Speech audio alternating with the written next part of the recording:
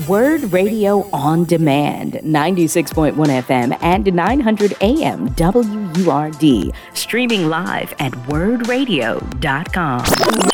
Joining us now is Philadelphia District Attorney Larry Krasner. District Attorney Krasner, good morning. Good morning. Excuse me. Good morning, Mr. Jones. How are you? I'm good. How are you? You know, I have never been better. Okay. Well, they passed and the governor signed Senate Bill 140, which allows for the special prosecutor for mass transit. In Philadelphia, there are SEPTA stops everywhere. And so how, in your view, does this bill work? What does it mean for you? Well, I mean, what it means for me is that there will be a lot of constitutional challenges because this is fundamentally an effort to erase the votes of 155,000 Philadelphians who chose the district attorney they wanted. And honestly, it erases 60,000 people who voted for a different candidate and replaces the people they wanted with someone who is appointed, who doesn't even need to be from Philadelphia. This is actually not a SEPTA bill at all. It pretends to be a SEPTA bill. But the reason I say it's not a SEPTA bill is that what it says is that there can be an appointed special prosecutor appointed by the state attorney general, and that appointed special prosecutor can do any case that occurs within 500 yards in any direction of a SEPTA property. All right. So what we're talking about here is almost every single bit of the landmass of Philadelphia except the middle of a few parks. And we're also talking about 80% of all criminal incidents that occur, if not more. This is not about SEPTA at all. The SEPTA thing was just camouflage to make it so that the elected district attorney in only one county in the entire state no longer has say, and that elected district attorney is to be replaced by an unelected, appointed district attorney. To get more nuts and bolts, the attorney general is always likely to take more traditional positions when it comes to prosecution because the attorney general is elected from all over the state. So all the counties where they have a lot of prisons that they want to fill are going to vote differently than people who live in the city of Philadelphia, who have different attitudes, different demographics, different politics, and who don't have an economy that depends on having lots of prisons. That's just the reality. If you actually look at how the voting went for this, there was tremendous support coming from areas where they want more Philadelphians in their prisons. No joke. There was tremendous support, sponsorship, really, coming, for example, from Johnstown, where you can't bump into somebody in the street who works anywhere but the prison. Well, you know, this shouldn't surprise anybody. A senator, Pennsylvania senator, I won't say who, told me the other day that in their travels around the state and in attending public events, people stand up in some of these counties and they say, you know, we got a problem. We don't have enough inmates in our prisons. Can't we just get Philadelphia to violate a bunch of people on parole? Not making that up. You know, in their mind, what they want is a steady conveyor belt of Philadelphians. So let me just try to break it down real fast with one phrase. They don't want our vote. They do want to lock up our people. So when you say they, who's they? This originated with Republicans. It was pushed very strongly with Republicans. As you know, the Republicans fought viciously not to have a budget for several months, and they were holding a ton of money. So what they effectively did here is, in a very coercive way, they said, all the things that you need and you want on a budget that's way too late, you can only have them if you do this. You know, unfortunately, and I think it is regrettable and disappointing, the measure passed the legislature. And I think it's also regrettable and disappointing that a governor who is a lawyer, who is a constitutional officer, signed it.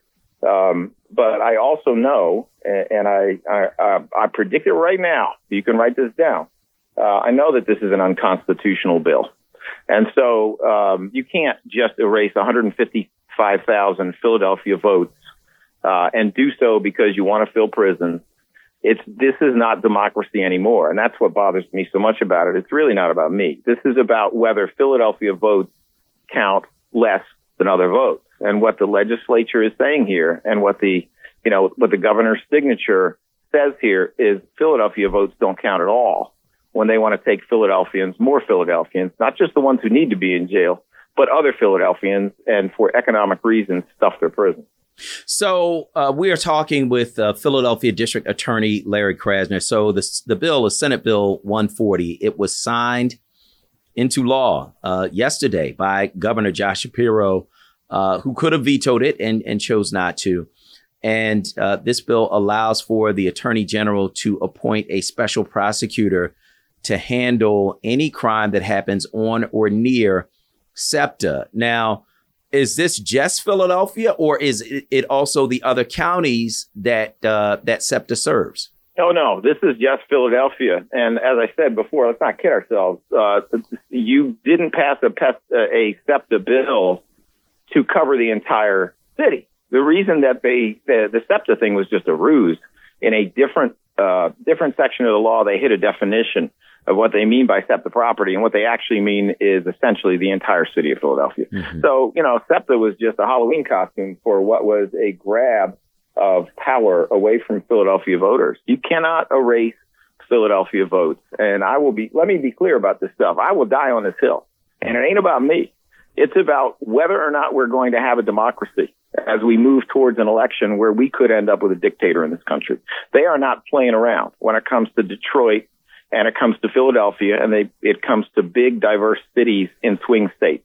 They're going to do everything they can to make sure that our votes do not count. And, I will dedicate myself, among other things, from now through May, to making sure that the Republicans who originated this bill are taught a lesson when they see a turnout in Philadelphia that is like none before, because we cannot live in a society where some votes are thrown away and other votes are counted. And sadly, there's a lot of American history about disenfranchising certain people, and a lot of those people live in Philadelphia. This is just more of that.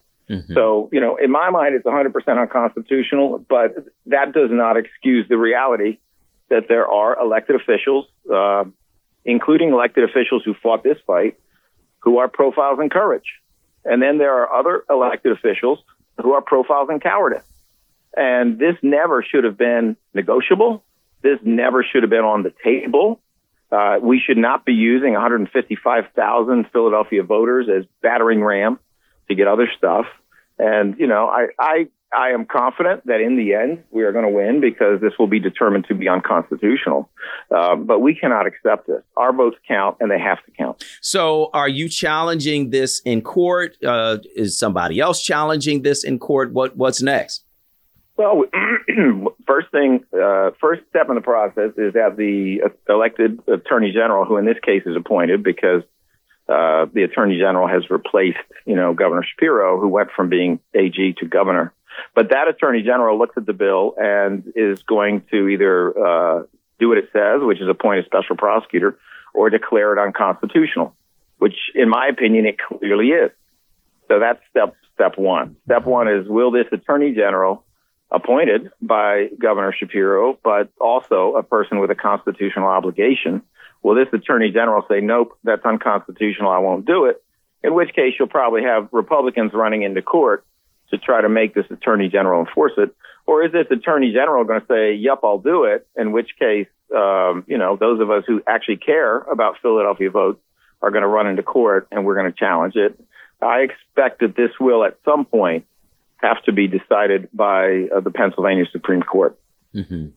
Now, there have been several efforts, quite frankly, to either get you out of office or to really hinder your ability to do your job by taking away some of your power. One of those efforts has been the impeachment effort. They said that you had engaged in misbehavior in office. Mm-hmm. The court's still trying to figure out exactly what that means. Where is that impeachment process now? I know that one of the Supreme Court justices has recused himself. So where is that process now? So, very timely question. Anybody who watched the news the last couple of days saw that the Republicans in Washington have now impeached President Biden for, well, nothing. They have impeached him not because they say he had committed a crime. They admit they don't have any evidence of that. Not because they say that he's corrupt. They admit they don't have any evidence of that. They impeached him because they want to. And that is exactly the same thing that was done in Pennsylvania with me. They have agreed all along to the same thing, that I didn't commit any crime or they have no evidence of it, and that I didn't do anything that is corrupt. The bottom line with Biden in D.C. is they don't like his policies and ideas. And the bottom line here in Pennsylvania is that I was impeached by a Republican-controlled House because they don't like my policies and ideas. That's what's up. So the appellate court said, you can't do that. You cannot impeach people and try to overturn the results of an election and erase Philadelphia votes just because you don't like policies and ideas. That was ruled upon by what's called the Commonwealth Court, which is an important appellate court. The Pennsylvania Supreme Court is now considering that, and I shouldn't talk too much about it because it is under consideration. We have to respect their process. But let me just say I have faith in the Pennsylvania Supreme Court to recognize this for what it is, which is a terrible threat to democracy. I am optimistic that we will win that. And this is in the same line. What's happening to me here and what's happening to the voters in Philadelphia is not different than the kind of tactics that are being used all over the country by Republicans to disenfranchise voters and to beat people who get elected and reelected in between elections.